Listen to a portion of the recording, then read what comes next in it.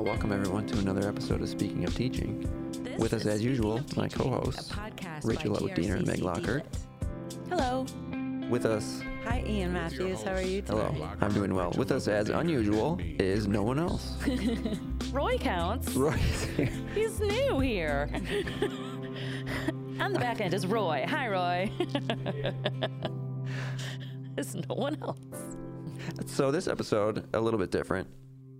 We are going to have a little bit of a show and tell on the most recent thinking, articles, research in distance learning and teaching online and what have you. So I'll go first if that's okay. Go ahead. All right. What I've got is on remote proctoring. Obviously a big topic during the pandemic, people trying to ensure their test integrity, eliminate cheating as much as possible, and kind of the backlash that began really during the pandemic and has grown pretty significantly as it's gone on into the fall semester, into the summer and fall. So what I have to kick us off is a Twitter thread from Cory Doctorow from, what website is he from? Nobody's bailing me out. Sorry, you're on your own. Give it a goog. Give it a goog. It doesn't matter that much, but he had a Twitter thread that referenced a study on the effects of remote proctoring, and I'll read some highlights. It is, as Twitter tends to be, inflammatory. Surprise, surprise, but raises some valid issues, I think. So he starts it and says, before COVID, remote proctoring tools were a niche product, invasive tools that spied on students who needed to take high-stakes tests. Wow. Right? But couldn't get to campus or to a satellite test-taking room. But the lockdown meant that all students found themselves in this position. ... He goes on, this could have prompted educators to reconsider the use of high-stakes tests. After all, high-stakes testing has well-understood limitations in pedagogy and organizes education around a highly artificial ritual, completely unlike the rest of scholarly and industrial life. He references the workplace, kind of how we don't have to replicate those skills of test-taking and immediate recall of rote facts. He goes on, while in the academy, neither scholars nor researchers work without collaboration or access to references. It's not clear what exactly a high-stakes test measures, apart from your ability to engage in the useless, non-transferable skill of sitting a high-stakes test. But rather than rethinking assessment, educational institutions doubled down on remote proctoring, throwing stupendous sums at companies that made outrageous promises about their ability to automatically detect cheating with AI. He references the paper at that point and raises some studies, or some anecdotes rather, of 4 students. The paper introduces them as Jazzy, a first-generation student and caretaker who was flagged for suspicious noise by the software recording her take an exam in her family's home, who emptied her bank account to pay for on-campus housing. Ashley, a student who dissolved into tears, quote unquote, when a remote proctor with access to her computer kept moving her cursor, distracting her and exacerbating her anxiety about her performance. Audrey, a transgender student at the Georgia Institute of Technology, who was humiliated when a remote proctor demanded their professor to confirm Audrey's identity. Oddly syntactical sentence. When a remote proctor demanded their professor to confirm Audrey's identity thanks to a photo ID that didn't match their gender presentation. Wow. Tracy, an OSU grad with ADHD who could only use, quote, half her brain on her remotely proctored exam, using the other half to police the minor fidgeting that is a side effect of her condition. And finally, Ahmed, an Arab American law school graduate, estimated that he tried 75 times to get the remote proctoring software he would be required to use on the bar exam to recognize his face. It never did. Oh. Sad stories. And anecdotal, obviously. Anecdotes are not evidence, but these are real experiences that students are having and are intersecting with issues that are at the forefront of our thinking in higher ed of equity, inclusion, accessibility. So let's discuss, what do you think about remote proctoring? Well, this is an interesting question for us because we typically don't use it. Being English and all, we have our students write. You know, they're writing these ideas and they're developing full things as opposed to, you know, snippets of information that they need to be tested on. Personally, I've never used remote proctoring. I don't know if you have, Rach. No, I never have. In fact, I have in my literature classes over the years moved to doing some tests, usually kind of short answer, open book. But often I've administered those tests in class. And faced with the pandemic, I just kind of moved farther away from that kind of high stakes testing experience and just, would give my students these questions that, you can't cram for. Right. It's more formative, right? Like Right. they're Thinking questions. Yes, right. Thinking questions. But, it's interesting. That last example of the student taking the bar exam, I understand that some exams like that, like the bar and presumably something like the MCATs maybe, or the LSATs, it's hard to give that up. It does seem, it's difficult to understand that in, especially a 100 or 200 level class, that it would have to be this kind of high stakes testing situation where students would have to be proctored. But we did have that. I mean, that was an issue when the pandemic started. I remember in some of the DLIT meetings, people were asking about proctoring and how do they do that if they can't go to the library because the library is now closed? And so how do they proctor from home? And is that guaranteed that it's that student? They have to have their IDs or whatever. So I remember we use it. People on the campus use it. And I think there are specific disciplines that need to use it. Sure. So how are they doing it? They're proctoring. They're using remote proctoring. And I mean, even outside of these, I don't even want to call these extreme anecdotes because they're real situations and they're not that out there. They're not that big of outliers. But if you think about students that don't have a computer that need to use a Chromebook, until the middle of the winter semester, there wasn't a way to use Respondus on a Chromebook. So they were, what do you do? Find your kid's computer. We had students emailing us like, what do I do? And we said, I don't know. Yes. Find a computer. Yes. So they got checkout ones at the library. So, I mean, equity issues abound with this. I also think it's interesting that when we're talking about equity and teaching online, in one sense, it opens a lot of doors, right? For students who are very busy, who maybe are like in multi-generational homes and taking care of people, or they're not on a bus line, or they don't have a car. It opens the door for education for these types of students. At the same time, we can't just assume that online teaching is an equitable thing inherently, right? Yeah. We know it's laced with bias and everything else that a normal classroom is. So it's interesting that something like remote proctoring, I've lost my train of thought. Well, that's okay. No, I think it makes sense. Where was I going with this? I'll try to pick this ball up. Connect the dots, please. It puts the lie to a lot of assumptions that we have, I think, about online learning as like a universal good is only helpful to people, and to things like AI, where it's the computer, it's impartial, it's not going to have any bias. When we've seen time and time again with like facial recognition and policing and all that kind of stuff, it has a lot of racial biases, just based on who's programming it.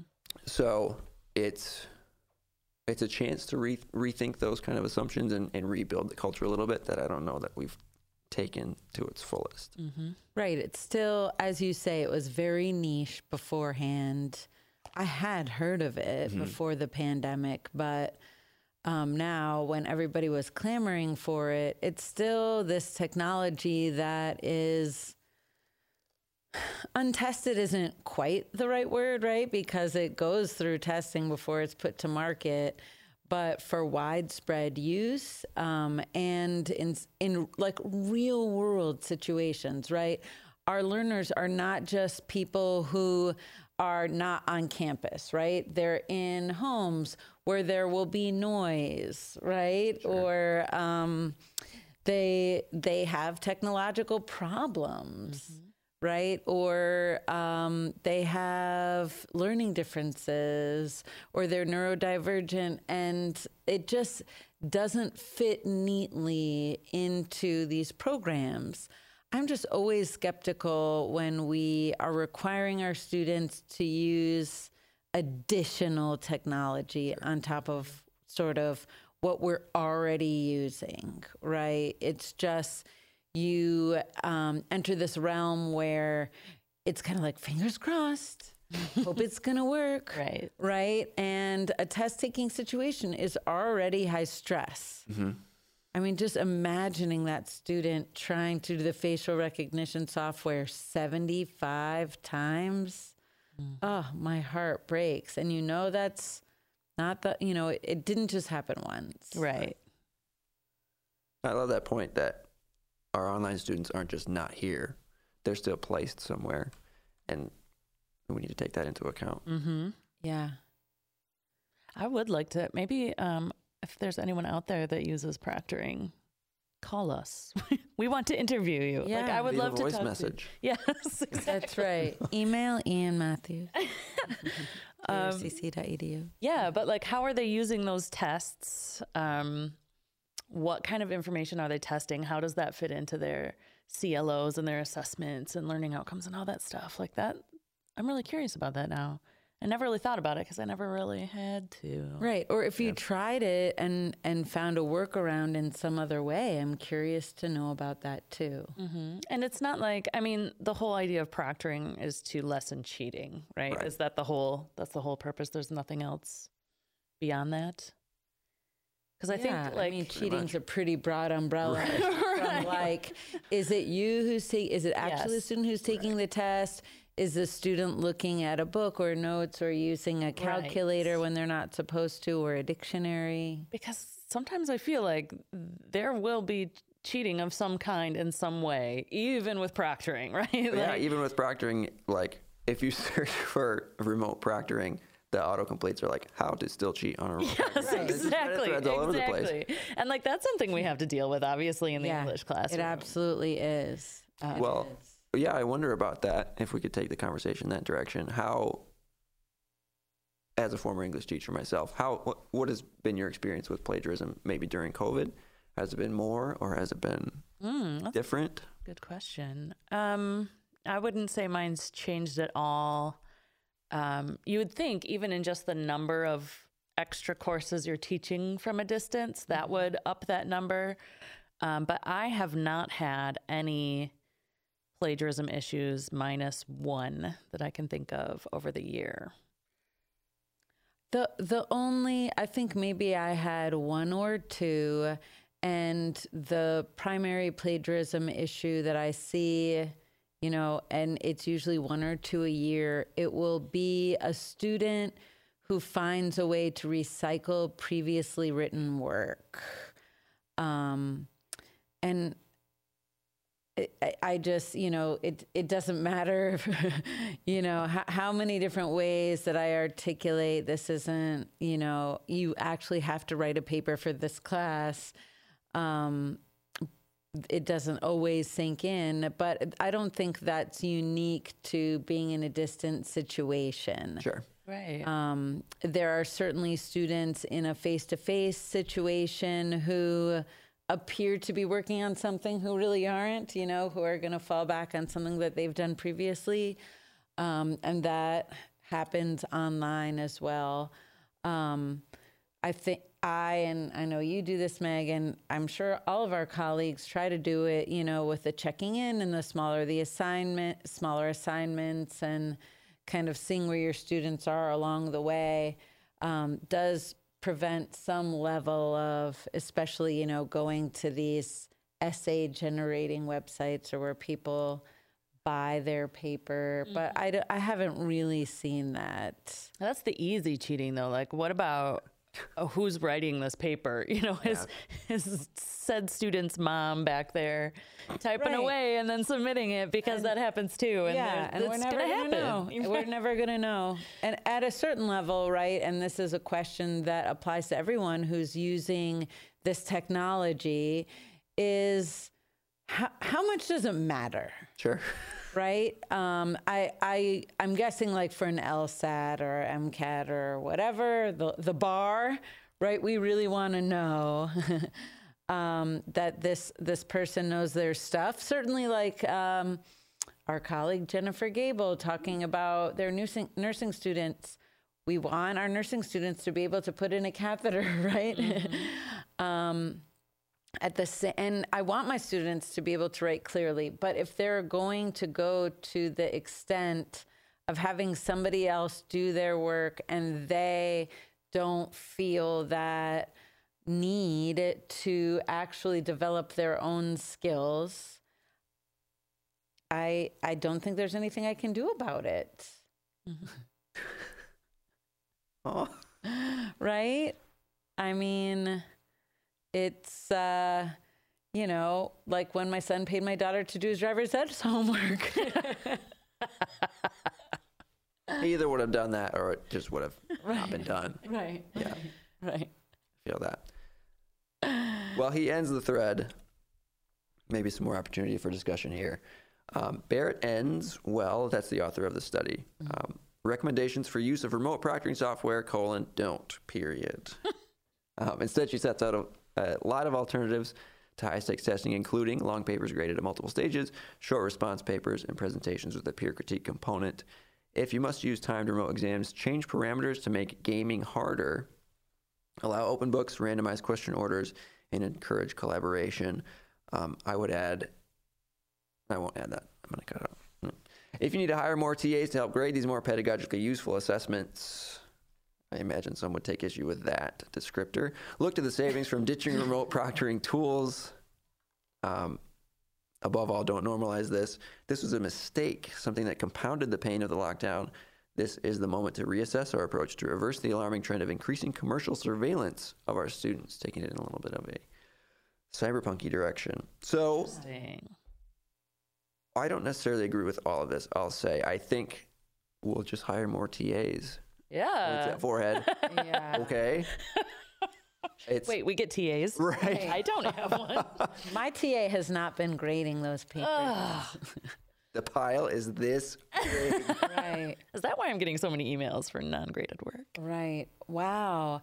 I mean, yeah, those recommendations assume probably much lower class size than we're seeing, right? And more resources.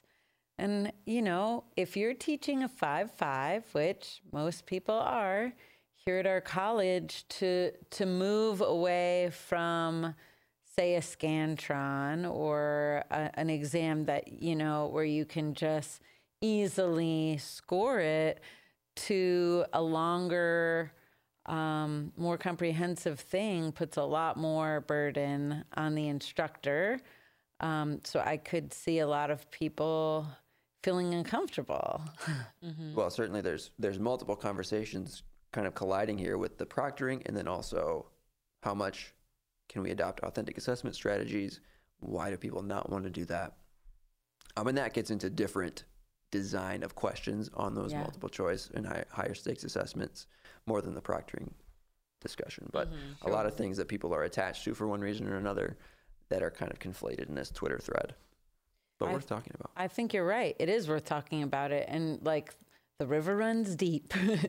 I mean, also it gets to this notion of surveilling our students.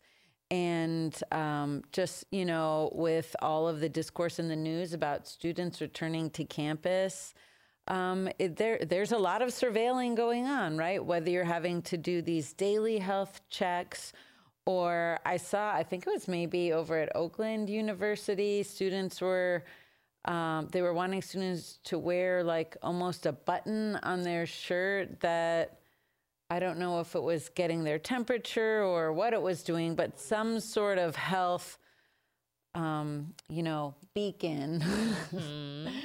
And, that's getting it's getting pretty personal, right? And, we probably should be having more conversations. And when I say we, I don't mean just the three of us speaking of teaching hosts, but, across the country, more conversations about surveilling and invasions of personal privacy and what that means, right? Yes. I always, make jokes like, I mean, the government can come in and take a look at what I'm doing because it's going to be pretty boring. But at the same time, right, we've all had that experience of, remember, Meg, you said you were like silently eating your dinner and then on Facebook came up an ad for like the Boursin cheese that was on your plate. Right, we all have that feeling like Big Brother's watching. I didn't even say Boursin cheese out loud. I just took it out of my fridge and made a little charcuterie plate with it. And then I was scrolling through Instagram and there was a Boursin cheese ad, which I have never seen on Instagram before. And I freaked out. And so, of course, I'm texting Rachel. What does this mean? And then you said it in text. Now you get some more. I didn't email it to anyone. Nothing. Like, it was bizarre. But yes, this brings up a really great, and I already feel like Zoom is encroaching enough. I have seen things I should not see. I know students feel uncomfortable sometimes. Right. We have all these discussions about should you require your camera on or shouldn't you? And there's arguments both way, but we're already literally in students' homes or in their cars or wherever they happen to be Zooming from. And so adding more layers onto that and more ways in which we survey them is problematic. Right, there is. A little scary. There's something, even though we talk about sort of like the personal connection of being in a classroom, right? There is something that is less personal and kind of equalizing when you enter a classroom, right? We're all seated in the same place at the same time. Mm-hmm. We all have the same kind of like the noise level or the room tone, right? Yes. Is the same. If we hear a boom outside, everyone hears that boom, right? But when we're all in our different homes. Yes. And that's not to say that the classroom is absolutely an equalizing opportunity for everyone. We know it's not, but at least everyone being together changes some of, I guess, limits some of the variables. Mm-hmm. That was really interesting, Ian. Thank you. I have a couple of follow-ups. Yeah, do it. Both about Oakland University. Oh, yes. I have one of my undergrad classmates worked in their library department. Their little beacon was called the Bio Button, which tracks your skin temperature, respiratory rate, and heart rate at rest, which combines your vital sign information with your daily screening answers to indicate if you are cleared for regular activities or at risk for a COVID-19 infection. So you wear it attached with adhesive to the upper left chest and can be worn for approximately 30 days. Oakland University also is the one that a few years ago, 2018, it looks like, passed out hockey pucks to throw at active shooters. Oh, gosh, I remember that. Oy, oy, oy. Oakland. That's, wowzers. We have only love for our colleagues around the state. But I'm so curious, what if you worked out or you had a dance party, right? Yeah. Then your vital signs. Mm-hmm. Or I guess they were. What if you're hoofing it up the stairs, man? Right. Gosh, yeah. No matter how many times I do those stairs, my vitals are through the roof. Yeah, yeah. That's a lot of information about individuals, right? Wow. Yeah, and then if that's attached to the student, then it's attached to their student number, their financial records, their academic records. Right, right. Warning. And a lot of students get health insurance through their universities, right? And so... Is that going to drive up their prices if their heart rate is abnormal? Right, right. With a lot of health insurance plans, if you get a Fitbit, you get a lower rate because you get the data sent to them. Oh. Yeah, but then they know how many steps you take every day. And then you're embarrassed when it's like 219 steps. Yeah. Well, shall we go on to the next article? Yes. All right. So the one that I have here is from the Community College Journal of Research and Practice.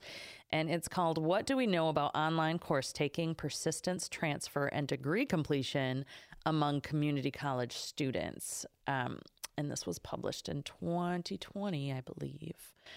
And what I thought was interesting was that it spent a lot of time talking about elements of online teaching. I'm just going to say online because we know the vocabulary for this is all over the place. Elements of online teaching that have much to do with the design of the course itself. And I find this very interesting, one, because I love course design. I like to think about it on the weekends. Ooh. And in fact, like every semester I redesign my online courses. It's neurotic. I don't know what's wrong with me. But I really love, and being involved with Quality Matters, I've learned to see how course design really does set your students up for success. And without it, it's like this wasteland and lots of things can go wrong. So there's this part I wanted to read to you all that talks about the culprits for student withdrawal or student attrition. And these are the 4 it lists: technical difficulties, social distance, so like that feeling of alienation and non-community, lack of structure, lack of student supports. And then it says, course quality certainly matters. Prior research found that course design and social presence were both crucial factors in determining students' perceptions of, and relatedly, their success within online courses. So those 2 pieces, course design, so how your course looks, how easy it is to navigate. We're not talking about like what assignments you're using. We're talking about like where they're placed and how you get to them. So course design, and then social presence. And this article talks about social presence as ways to create interaction between student and students and student and instructor.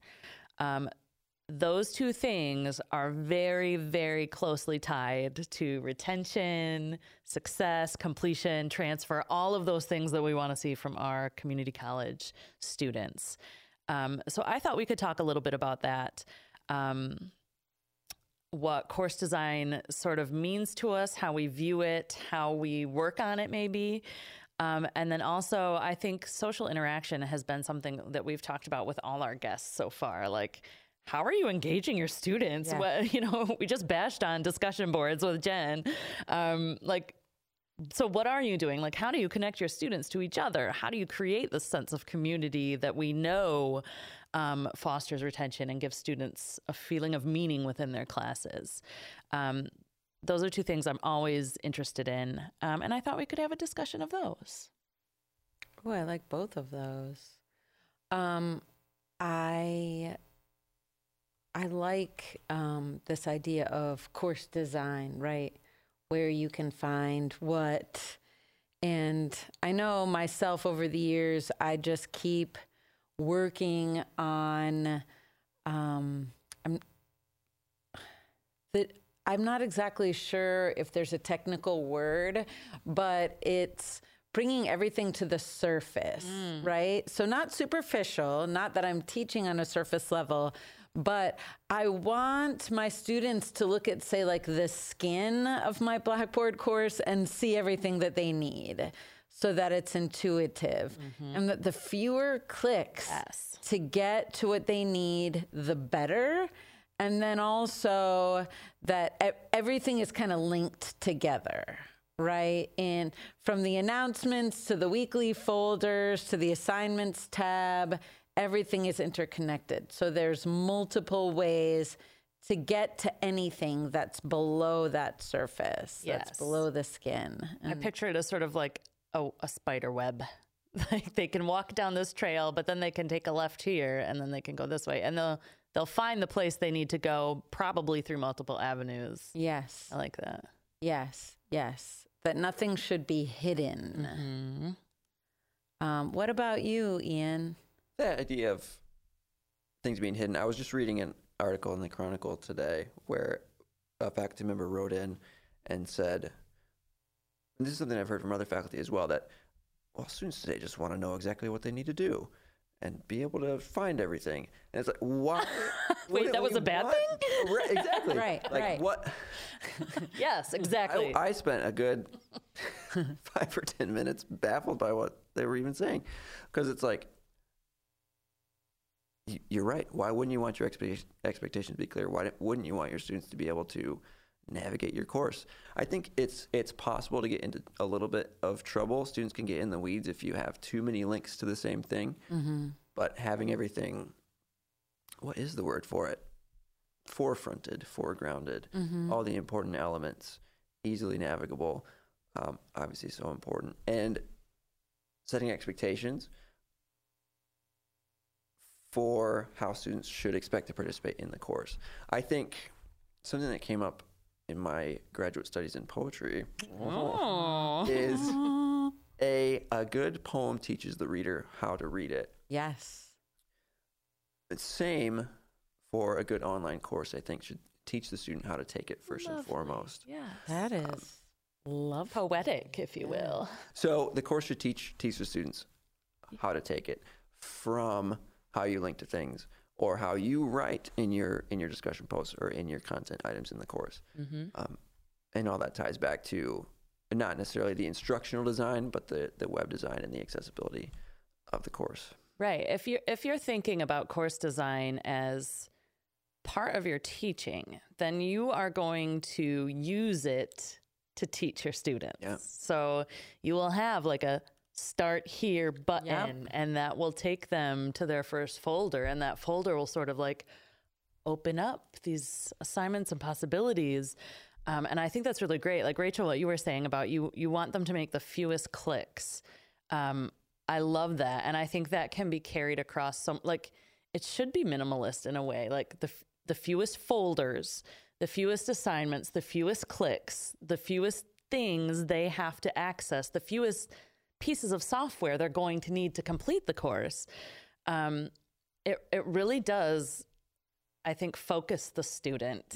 And then they're ready for that content, right? They can't even get to the content until after they learn how to use these things, these systems. So, there's a little crossover with the I found this article from Chronicle of Higher Education called How to Prepare for the Next Phase of Hybrid Teaching. It was published on July 12th of 2021.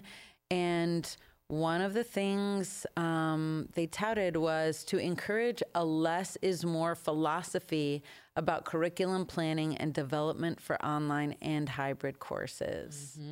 And so by paring things down, we make it more accessible for our students, and we're able to go deeper as instructors. And I think it really almost calls an instructor's bluff. Like we all know the things we do in the classroom, right? And we have these like really great activities for face-to-face learning, and we have all these ways that we engage students. And when you go online, you have to cut a lot of that. Yes. You can sort of cut through that chaff, right? And I think that's a really good thing as far as sort of re-envisioning your course. And then when students say like, I want to know what I have to do, how long it's going to take, and how to do it, right? Like that's what we should be delivering in an online course. That's like, I want them to do those same exact things. Like you should enter my course and know exactly what you have to do and when, and then like how this will help fulfill these learning objectives. It's interesting what you just said about how long this should take. That's a question that I've had over the years, right? Especially about some of the shorter assignments. Like in the English department, we have our students do this information literacy toolkit, and students will often ask, how long should this take me? And I do think that kind of a guide does help students manage their expectations. Right. Because, we were all students. And I remember sitting there thinking like, I took a lot of online classes and I'm like, oh, I've got to do this worksheet. I'll just pump it out before class. And then like an hour later and I'm only on question 2. I'm like, well, I can't finish it now. Yeah. I wish I would have known before I started. And I think it's a really important part of learning objectives. If students are going to meet these certain things, we have to sort of give them a guideline for time. Yeah. I think that only sets them up for success. I think you're right. That's cool. Also, I love like like the really artsy, pretty side of course design, like the images Yep. and the organization. And like, I feel like an interior designer when I get in there and I'm like, yes, I have all these great images and they weave together. And like students know by this image that they are in this place. And I'm hoping to like reinforce this thing with whatever it is I'm using. So like, I think even things like color and image and font can be a part of teaching students how to learn an online course. We do have to keep accessibility in mind, of course, Yes. with all that. Yes. And that's easy. Meg, I know that you know all this. For our listeners. For our listeners. Do it, Ian. Go for it. Just, it can be easy to think, oh, I'll just make this. Or I'll say, click on the blue thing if you're in this Right. group, or click on Sure. the red thing. Oh, I'm colorblind. What do Yeah. I do? And it's, I mean, it's tongue in cheek, but it happens. And it saves you, the instructor, the email later from the student who was like, hey, I can't see these colors. What do I do? Yes. I feel like it's easy to think, oh, all these rules about accessibility and all this stuff is putting me in a box and it sucks. It's all this work I have to do. But really, it saves a lot of work on your part and Absolutely. only helps the students. Right. All students, right? Yeah. I always use the cliche that the rising tide lifts all the ships of the students. That's like, a good cliche. That's good. It's acceptable in this instance. Like if a student wants to have the captions on for videos, even if they're not hard of hearing, or they have a hard time navigating sites, like they just need a little bit more structure. It's easy to get in the weeds with the design. It is fun. Like back to the MySpace page design, like make your course into your GeoCities page. Yes. So accessibility is an issue. And again, equity becomes an issue. Like what images are you choosing on your Blackboard course, right? Is it always an image of a white hand typing on a keyboard? Because when you put in hand typing on keyboard, it's going to be a white hand. Right. So like, I love when we were facilitating OHCC last summer and like 150 faculty went through it because of the pandemic. I had a lot of those faculty experimenting with image. And that was always the comment I gave. Like, I love that you're experimenting with image here. You've got it captioned, which is perfect for accessibility, but also think about this. Yeah, like the images you choose are coming from your point of view, and no matter what you choose, you're always neglecting someone, some group, some person. So like, I think. Right. You have to think about what do all of my students look like and how can those students see themselves in my the course? Absolutely. Especially in a situation where they're not necessarily seeing each other because it's an online course. They're not looking at one another. How can they feel like I am represented here? Exactly. And that often requires more than one click in Pixabay or whatever open access photo thing you're looking at, right? Yep. You have to scroll down sometimes. Yeah, or you have to be very explicit about what you search. You know, like black hand typing on keyboard or woman in wheelchair doing this. Yep. You know, like we have to understand that the society is set up for the majority, and that doesn't work for our students. So, yeah, I don't mean to talk about like getting all cutesy in the course as an easy thing to do. I think there are a lot of very valid concerns when doing so. Right. And it's time consuming. Yes. Right? This is something that I think we have to honor across the board, right? Is that if you want to do this well, it's going to take a long time, right? And I think that's why, especially, the people who we were coaching last summer who were taking OHCC for the first time, it's so overwhelming. It is. Yes. And we've all said it before, we've been doing this for 10 or more years and our courses are still evolving. And it's not going to be perfect the first time around.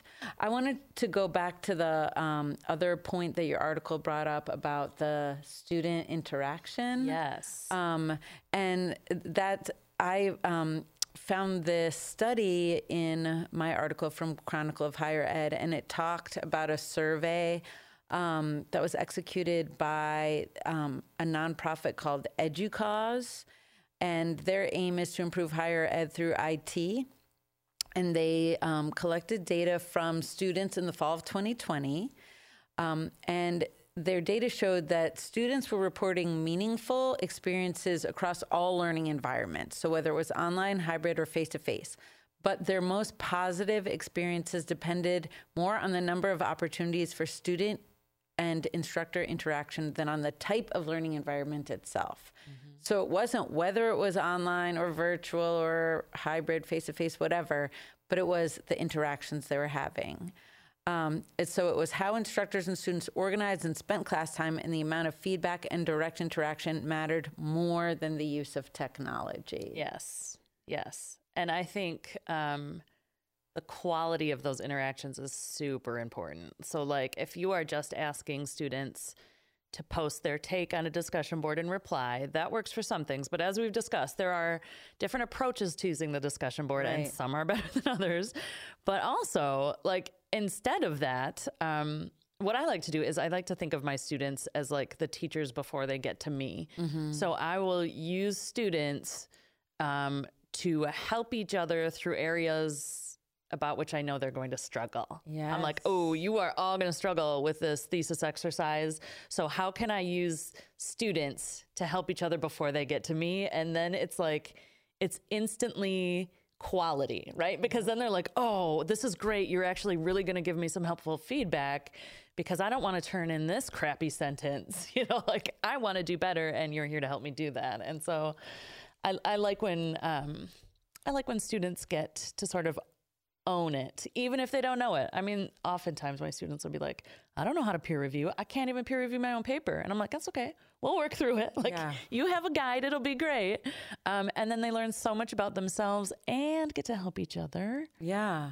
I mean, especially in an exclusively online course where they're not interacting like in breakout rooms on Zoom. I like the discussion board for sharing their experience with whatever it is. Like, you know, as we're dipping our toe into academic research and using the research databases, they'll share like which database has been most useful for them and how they're using it. Or they'll talk about their feelings about doing research and what their experiences in the past were like and what they're hoping for this time. Or they'll offer these different ideas that they have for their papers, and other students will come in to give feedback on those. Right.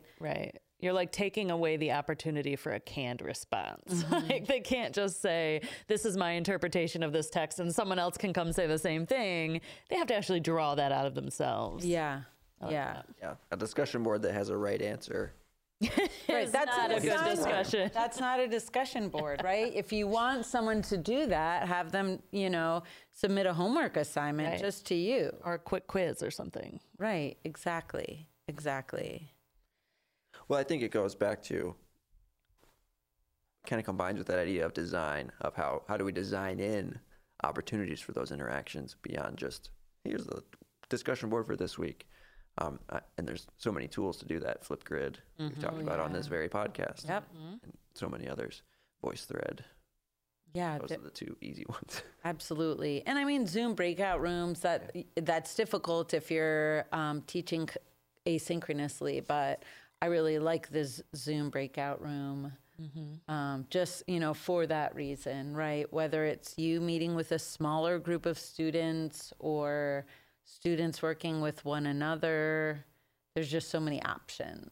I heard a great idea about breakout rooms. The instructor made a shared Google Slides presentation and gave each breakout room their own slide so they could follow along with them taking their notes without having to go into each individual breakout room. And then, you know, when they're kind of wrapping up, they've answered all the questions on the thing. That was a great idea. That's fabulous. That was really like cool. Inside Higher Ed or maybe in the Chronicle. Yeah, I was like, wow. Me gusta. Yeah, that's wonderful. And then sort of, especially if that's work that could then be shared, right? And that could actually happen in an asynchronous classroom as well. Yes. Right? Yes. Ooh. I like that a lot. So here's to wrap up this discussion. Here's one thing to consider, and this is probably going to set some people's hair alight. But this other study I looked at was comparing online to face-to-face teaching, and they did it with like 185 students taking this College 101 course. And there was no statistical significance in the difference between students' perceptions of face-to-face and online. And they went through different things like the social interactions, blah, blah, blah, all these things. They found that both courses came out like pretty much even. And they said they thought the reason for this was because that College 101 course was sort of standardized by the people who taught it. So it had a curriculum that was set. Now, our courses have that to some extent, right? We have the same course learning outcomes. And we have some like general parameters for the outline of the course and what's to be taught. But then beyond that, there's just interpretation land, right? Yep.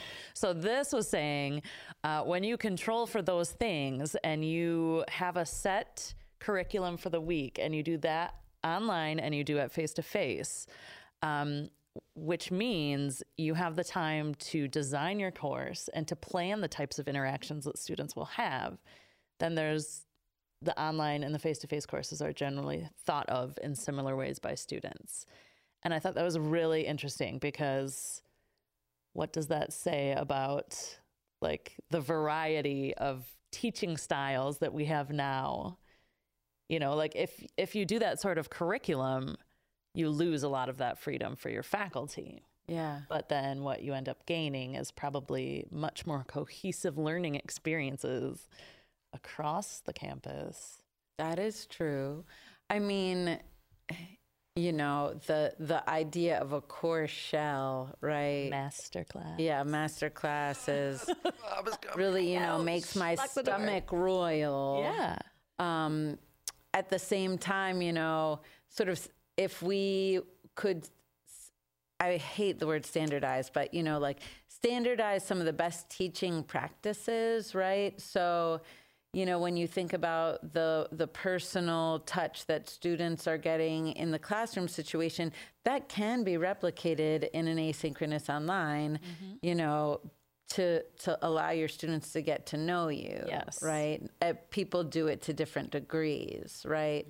But, you know, it's a win when you can have online students say they feel like they know you. Yes. Right? Yes.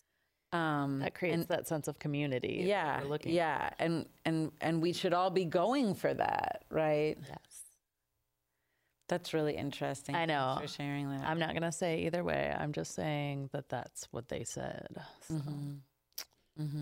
You can email Ian Matthews if you have any questions about master courses. Tell them what you think, peeps. Right. You've already sort of dived into your article a few times. I did, but I'm going to return. I had a backup, right, and we haven't talked about that yet. And so this is also from Chronicle of Higher Education. It was published on June 21st of this year, and the title is Why We Need to Rethink Digital Reading. Oh, very timely. Right. And, you know, publishers and school administrators alike have really been putting the emphasis on digital texts.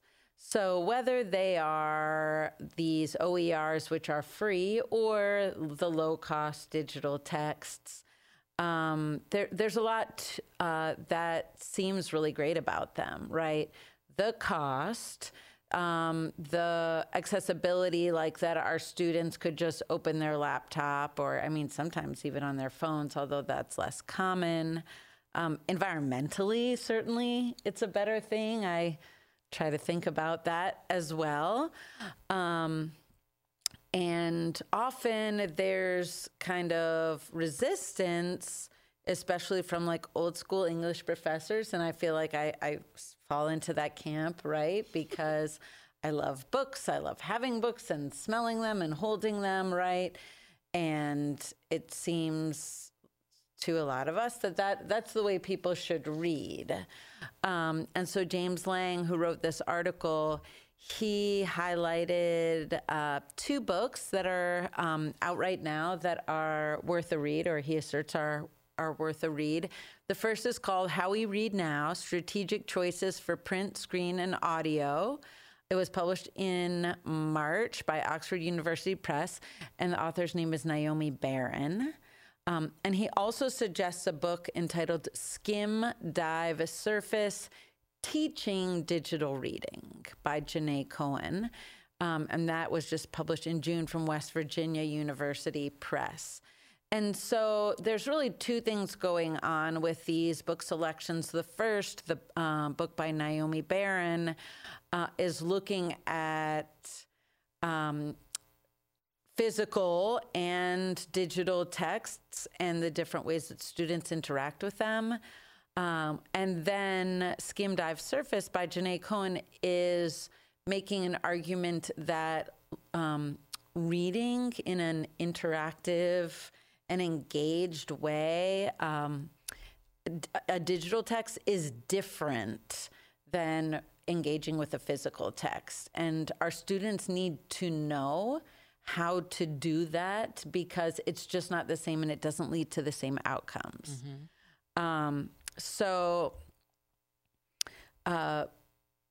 Naomi. Old school English professors were right all along. Yeah, we were. We were. So this Naomi Barron is an emerita professor of linguistics at American University and has been doing this research for several decades. And her conclusions were clear when it comes to the kind of focused reading that we ask students to complete in service of understanding and remembering course content. Print has a substantial advantage over all other options. So, like, cost notwithstanding, right, that if we want students to learn from the book, whether it's longer narratives, textbooks, what have you, print has a substantial advantage. They go on to say, finding seems to be especially true for longer text and for narrative-based reading. And so this is something that actually really hits home for me because I've been working with Lori DeBee to put together a LibGuide for my English 278 class. And I have The Color Purple, the novel, on there, right? So because our library happens to own a digital copy, so my students will have the opportunity to read the e-book. And I like giving that to them, but I'm also, I'm definitely going to plan to share with students that they may want to either get the hard copy from the library or, I mean, The Color Purple is such a wonderful book. It's been around for so many years. You could certainly get a cheap used copy somewhere. Right. And so Barron reports that in most studies in the area, print is superior to digital reading for learning purposes. In some contexts, the research shows little or no difference between digital and print, but in almost no cases did digital reading prove better option for learning. Oh, wow. So in looking at sort of the full body of research, some studies show that digital and print Are compatible. are compatible or Comparable. comparable, exactly. But almost no studies said that digital reading was better, right? And so it's a really interesting question. When we're trying to save students money or to be more environmentally conscious, or just because sort of we can do fun things with interactive textbooks and technology, that is at the price of learning. This book and this research is showing. It also says print has the edge not only for learning, but also in terms of student preferences. Barron has been one of the scholars surveying students about their reading preferences, and the results were a tremendous surprise to James Lang. If cost were not a factor, 87% of surveyed students said they would prefer to read course assignments in print, Why? Because according to 92% of respondents, they concentrate better when they are reading a physical copy. Mm-hmm. This is really interesting. Obviously, there's been a huge push for OER, and I don't think it's misplaced because we care about our students and we care about the education of our society, and we don't want barriers in place that stop students from learning or from taking classes or from completing or whatever they're doing with this knowledge. So like that is valid. I think that's if the textbook price is going to stop a student from enrolling in a class, that is an issue. And yet at the same time, we know that they're not learning as well as they could be with a print text. Right. Right. And so I think that's so critical to take into consideration. And so, you know, this Naomi Barron, I really appreciate it. She does not dismiss or minimize cost, convenience, and access. Mm-hmm. Right. And certainly going forward, more and more books are only available as digital sources. Right. We remember in the olden days when you would go to the library and you could find bound copies of the journals that you want. We just don't have that anymore, right? And there are books that our library owns, that our public libraries own, that you can only read as e-books, right? Yes. And so Barron argues if we're going to assign digital reading to students, we need to do a better job of helping them grasp it. Reading in print, on screen, and through audio formats are all very different animals, each with its own challenges and capabilities. But most of the reading strategies that students have been taught in their education, highlighting, annotating a book, taking notes separately, were developed with print text in mind, and they don't always translate to digital reading. Absolutely. And so that is just so, like, I feel like as we move forward and are really like, you know, there's been a lot of, I would even use the word pressure at the college level and in particular at our college to try to reduce textbook costs. We need to take into consideration that we have to be teaching our students and coaching them and supporting them with digital reading. And so Barron writes, digital annotating skills need to be taught and nurtured. And so in this book, Skim Dive Surface, that James Lang talks about here and sort of reviews, there are some strategies. And I wanted to share one of them because I thought it was really cool. So Cohn describes an activity in which students highlighted essential context in a digital text and then made connections between that content and material outside the course. Students are first asked to use a digital annotation tool to highlight passages that A, invite them to ask a question, B, pique their curiosity, and C, remind them of something else they learned in a different class or content, or D, change their understanding of a concept. Students then link each highlighted passage to something outside the text.